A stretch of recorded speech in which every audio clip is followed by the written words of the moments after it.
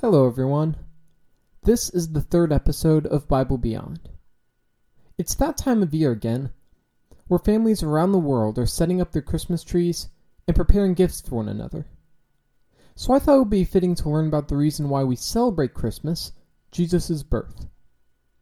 The passage we'll be looking at today is Luke 2:8-20.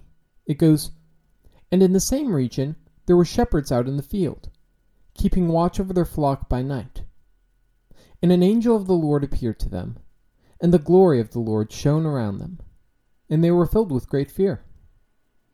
And the angel said to them, 'Fear not, for behold, I bring you good news of great joy that will be for all the people. For unto you is born this day in the city of David a Savior, who is Christ the Lord. And this will be a sign for you. You will find a baby wrapped in swaddling cloths and lying in a manger.' And suddenly there was with the angel a multitude of the heavenly host, praising God and saying, 'Glory to God in the highest, and on earth peace among those with whom he is pleased.' When the angels went away from them into heaven, the shepherds said to one another, 'Let us go over to Bethlehem and see this thing that has happened, which the Lord has made known to us.' And then they went with haste and found Mary and Joseph, and the baby lying in a manger. And when they saw it, they made known the saying that had been told to them concerning this child. And all who heard it wondered at what the shepherds told them. But Mary treasured up all these things, pondering them in her heart. And the shepherds returned, glorifying and praising God for all that they had heard and seen, as it had been told to them." The celebration of Christmas is very widespread, with 9 out of 10 Americans celebrating it every year. Yet many of us don't quite grasp the significance of this important holiday. And while there are multiple stories taking place during the time of Jesus' birth, in this specific passage, we get to see how the characters in the story are transformed by his birth. There's this whole process that the shepherds go through between the time that they hear about Jesus and when they leave Bethlehem. All this and more on Bible Beyond.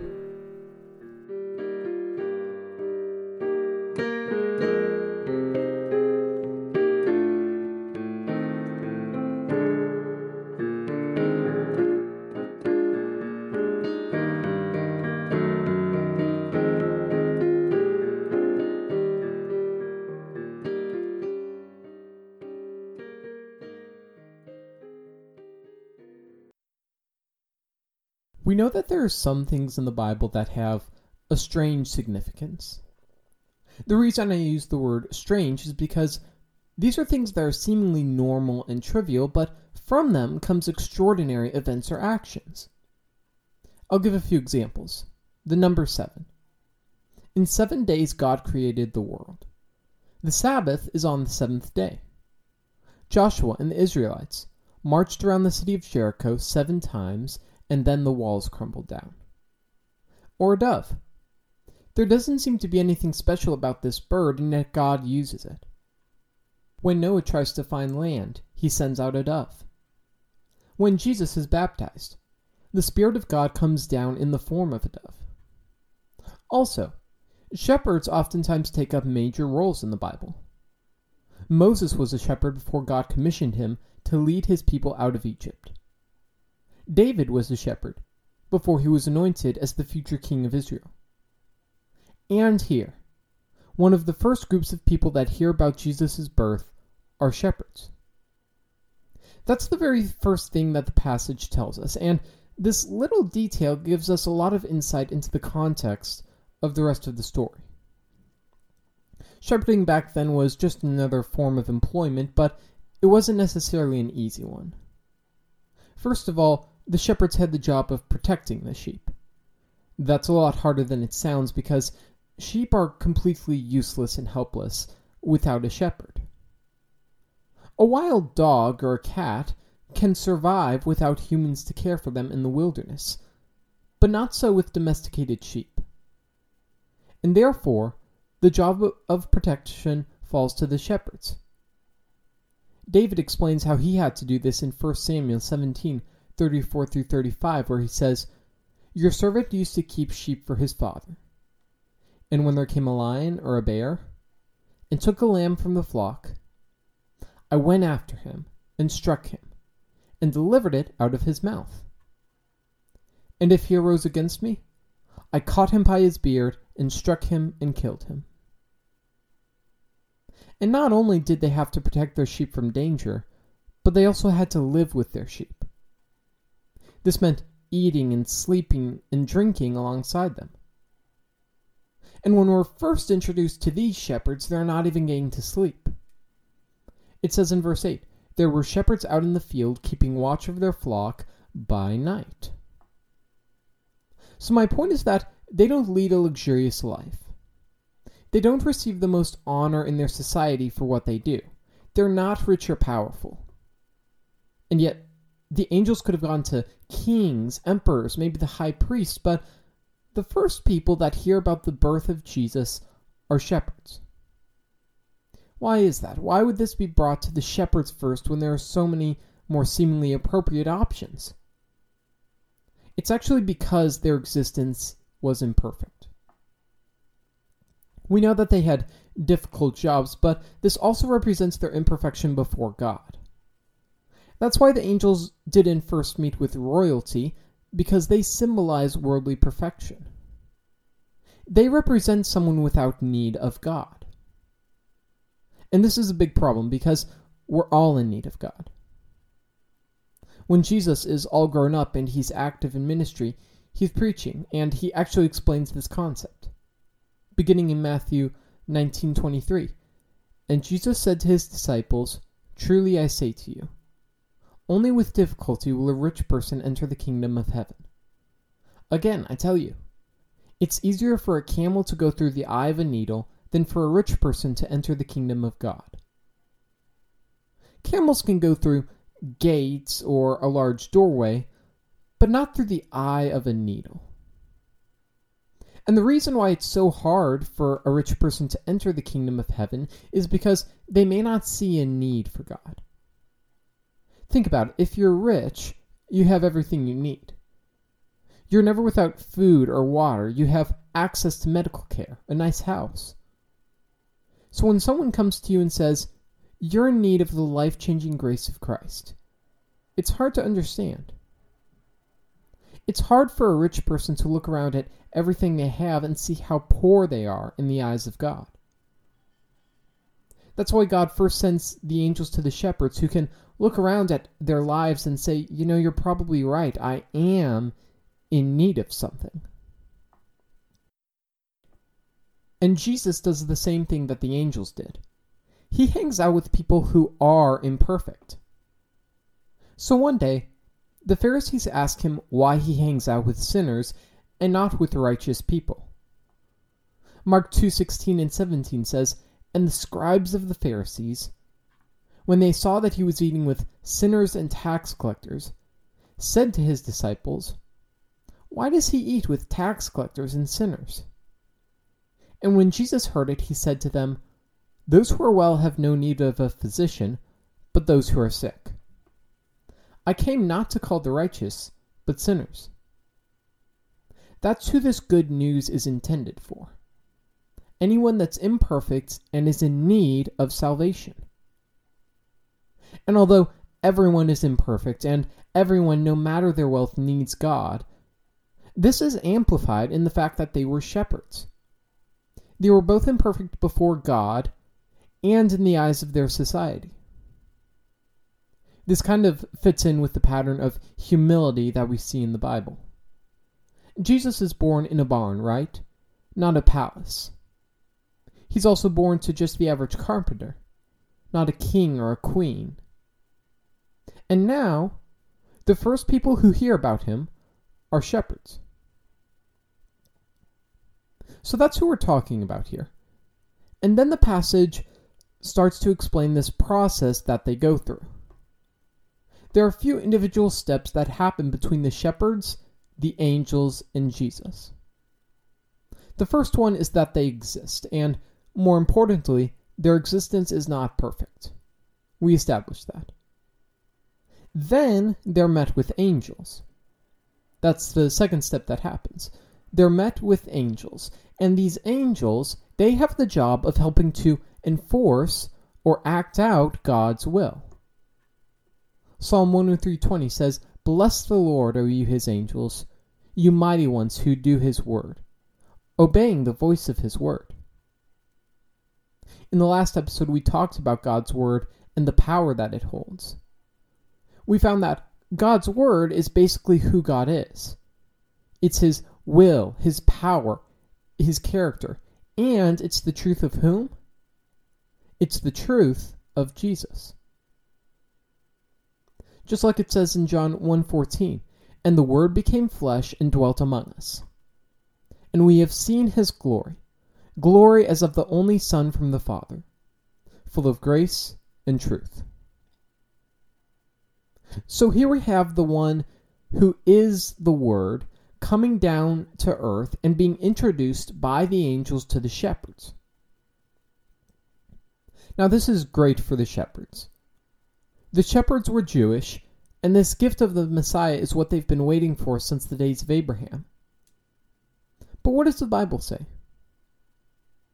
It says that the angels come, they're surrounded by God's glory, and they're afraid.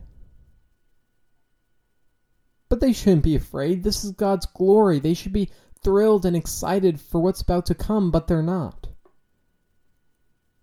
Instead of being filled with hope, they're filled with fear. I think that when most of us read that there were angels there, we think, "Oh, how nice, that's wonderful," but that isn't what the shepherds think. And the reason for this is because they don't have the privilege of reading verse 10. Verse 10 says, "Fear not, for behold, I bring you good news of great joy that will be for all the people. For unto you is born this day in the city of David a Savior, who is Christ the Lord." Before they're told this part, all they know is that they've been greeted by heavenly angels, surrounded by God's glory. One thing that is important to realize here is that God and man don't mix. They're not naturally compatible. See, God is the embodiment of goodness and love and justice, while we're corrupted by his sinful nature. The result of being good and perfect is joy and peace in the world. If everyone were good, then our world would be perfect, but we're not. And the Bible explains the result of this in Romans 6:23, saying that the wages of sin is death. Your wages are whatever you've earned for what you've done. You may be paid by the amount of hours that you work or the quality of your work, and you should be paid accordingly. You earn a certain amount of money for a certain amount of work, and the Bible here says that the reward or the result of sin is death. So when the angels come and they're surrounded with God's glory, it actually makes sense why the shepherds are scared. Why? Because God's glory is there. Psalm 7:11 says that God is a righteous judge and a God who feels indignation every day. Think about that. God is a perfect judge that judges everyone according to his own perfection, and he's compelled to do so. Remember that it says he feels indignation. He's continually bothered by the sin and hatred and the trouble in his creation. And he wants to fix it. He wants to make it right. That's what a judge does. They give to each their own what they deserve so that everything, in turn, is made right. Now, where does that leave the shepherds? Because they're human and therefore imperfect, and the result of that is death. So without the context of verse 10, all they know is that they, who are imperfect and deserve death, are being greeted by a judge who gives everyone exactly what they deserve. That's why they're so afraid. And the angels must realize this because they immediately say, "Fear not, for behold, I bring you good news of great joy that will be for all the people." What they're saying is that this is good news. This doesn't call for fear. This calls for great joy. And then they give us the reason for this great joy, saying, "For unto you is born this day in the city of David a Savior, who is Christ the Lord." Now, this kind of event, where someone in the Bible is reminded of God's promises, has happened before. Abraham is reminded of this promise multiple times. The prophet Isaiah is sent out by God, and he reminds the Israelites about this promise. John the Baptist is sent out to remind people about the coming birth of Jesus. In other words, God doesn't just say to Abraham one time, "Hey, I'm going to send my son to help you guys," and then just hopes that they'll remember about it for the next few hundred years. No. God actually recognizes that the human mind will forget things, and the importance of his original message will fade. So he constantly reminds us. He refreshes the truth in our hearts and minds so we don't forget this important news. And here we have, one last time, a final reminder. A final message of, fear not, Jesus is coming. But this is slightly different than the other reminders. The other reminders were to let people know that Jesus would come. This final reminder is to remind the world now, once and for all, Jesus is here. And after this final reminder, the shepherds know that instead of being condemned to a fate of death and destruction, they've actually been introduced to their salvation. God himself, who is a judge, has actually provided a way out of his own judgment. And along with this reminder, they're also given a clear path to receive God's promise. The angels tell them, "And this will be a sign for you. You will find a baby wrapped in swaddling cloths and lying in a manger." I think that would be very easy to read verses 10 and 12 as the same message. It all sounds very similar. Verse 10 through 11 says that there is good news and that Jesus is coming. Verse 12 tells them when they will have found this promise. See, just because there is a solution to humanity's problem, the problem of death, doesn't necessarily mean that it's accessible. Just like how some people may need medical treatments that, while they do exist, they may not have access to them. It exists, and that's wonderful, but it actually doesn't matter if they can't receive it. So God gives them another promise.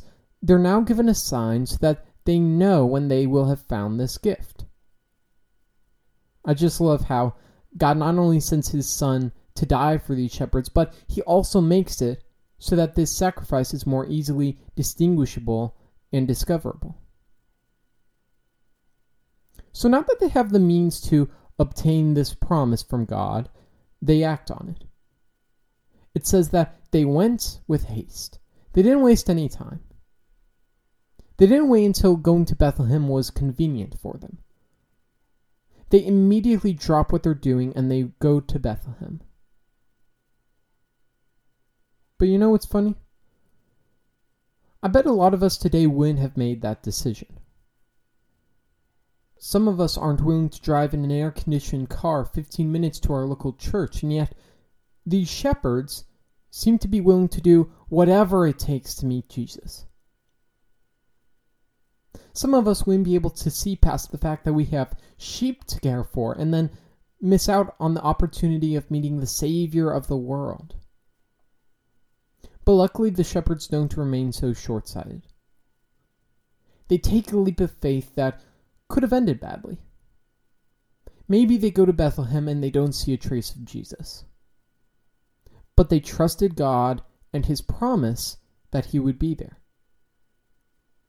Proverbs 3:5 says, "Trust in the Lord with all your heart, and lean not on your own understanding." That's what they do. They trust that God's understanding is greater than theirs. Logically, it may not make sense to us that the Son of God is born in a barn, but they trust that God knows what he's doing. And then what happens? They find Jesus lying in a manger, wrapped in a blanket. Imagine what that must have been like. For generations, they've passed down and shared and treasured this promise that God had given them. The shepherds probably grew up being told about it as kids, about how one day God would send his Son to deliver his people. Imagine how delighted they must have been when they saw the baby lying in a manger just like they were told. Imagine how hopeful they must have felt as they peered into the holy and majestic eyes of this one child destined to save humanity. Imagine what that once-in-a-lifetime experience must have been like for them. This really is the ultimate example of God's love and faithfulness, because the reality is that God never had an obligation to save us. God never had to sacrifice his only Son. He could have just destroyed this world with another flood or something, but he didn't. And the one and only reason why he came to earth and died was because he loved us. That's what the Bible says in Romans 5:8. It goes, "But God shows his love for us in that while we were still sinners, Christ died for us." It would be one thing if we were perfect and had a perfect relationship with him. Then it would make sense that he may be willing to die for us if we were his friends, but we weren't. That just shows how much he cares for us. And yes, his death is very significant, but there's a slightly different reason why his birth is also important. The reason that his birth is such a big deal is because of his descent from glory. His willingness to take upon himself all the troubles and misfortune in the world. Because realize this, he was with God the Father before he was born. John 1:1 says, "In the beginning was the Word, and the Word was with God, and the Word was God." We already talked about how Jesus is this Word, and he has been with the Father since the beginning of time. He was so extremely close and intimate with the ultimate source of goodness in the universe. And yet he left all of that. He left all of that and he entered into a world full of sin and brokenness. And again, he had nothing to gain from doing that. Think about it this way. Have you ever heard of a king or a queen or anyone with great authority for that matter living in a shed? Probably not. The leaders of our nations always seem to live in really nice houses. The British Queen lives in Buckingham Palace. The American President lives in the White House. Why is that? It's because they have power over others. And because they have power over others, because they're seen as greater than others, they don't go and live among the homeless. That's not justified in our world. And here's the thing about God. God deserves his power and authority much more than anyone else deserves theirs. Revelation 4:11 says, "Worthy are you, our Lord and God, to receive glory and honor and power. For you created all things, and by your will they existed and were created."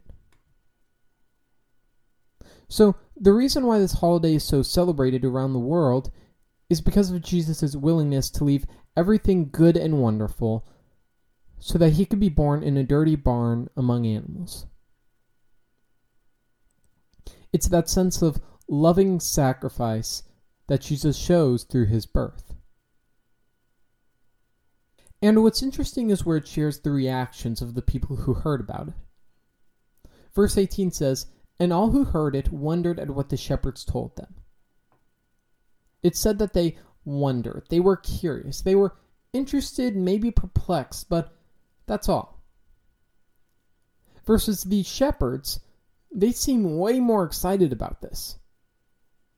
They go home celebrating and praising God. Also with Mary, we see how different her reaction is. Verse 19 says, "But Mary treasured up all these things, pondering them in her heart."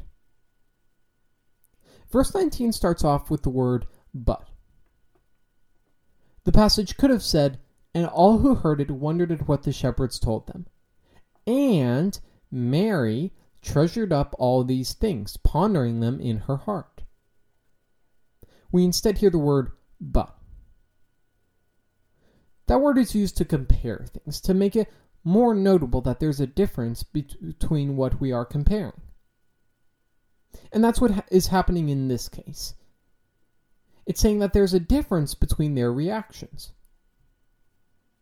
The people who heard about his birth were surprised and curious, but Mary seems to take it much more seriously. She actually takes these events and she treasures them in her heart. She regards them as important. The shepherds also seem to understand the significance of his birth because when they eventually leave, they're glorifying and praising God. Compare that to when the angels told them about Jesus' birth. Sure, they were curious. We see that in the fact that they go all the way to Bethlehem. But we aren't told that they're rejoicing or anything. Here's my point. The shepherds and Mary have a personal experience with Jesus. The townspeople don't. They only hear about Jesus. And this leads to the difference in their reactions. The people who only hear about Jesus don't seem to change. But what about those who do meet him? They have an obvious change in their behavior. The shepherds leave and they're rejoicing and praising God. Mary treasures these events in her heart. Everyone who meets Jesus seems to be transformed. They're worshiping, and that's what we should be doing. Isaiah 12:5 says, "Sing praises to the Lord, for he has done gloriously. Let this be made known in all the earth." We're supposed to praise God because of what he's done for us. But realize that the shepherds only sing praises to the Lord when they meet Jesus and they fully recognize how he has saved them and, in turn, how God has done gloriously. And when they do understand how he has done gloriously, they're changed. They're transformed when they have a personal experience with him. Now, I'd like to talk about the continuity of the story. There are practically multiple lessons and ideas that can be derived from each verse in the passage. And while they're all very useful, they seem to be a little out of place. For instance, we know that being a shepherd is difficult, and then how God's glory can make people scared, and then we're showed how the shepherds had dedication by traveling to Bethlehem. Then we learn about God's sacrifice for us. But what's the point? What's the thesis of the story? What the story is displaying is the redemptive process that happens because of Christ. Just going over the steps again. First, they lead an imperfect life. They're imperfect and they're desperately in need of something. Then they're met with God's glory. They experience the truth that is God, which is righteousness and justice. Thirdly, they're afraid. They're afraid because of a combination of steps 1 and 2. They're imperfect, and they're met by a judge who wants to make everything perfect, but the result of this should be their destruction. So fourthly, they're given a promise, the promise of salvation.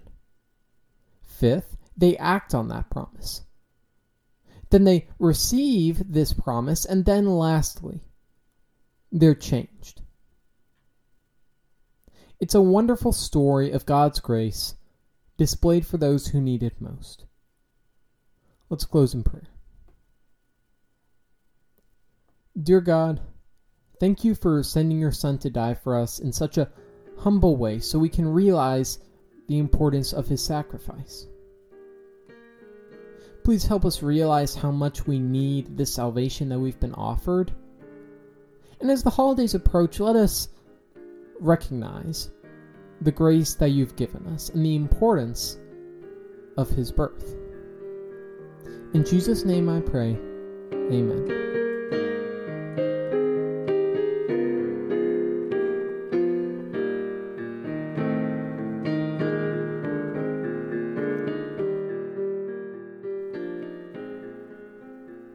This has been the third episode of Bible Beyond. A huge thank you to my grandfather for creating the great music you're listening to right now. And thank you for listening. If you'd like to hear more, check back with us on the first of every month, when we'll have a new episode ready. For now, have a great day.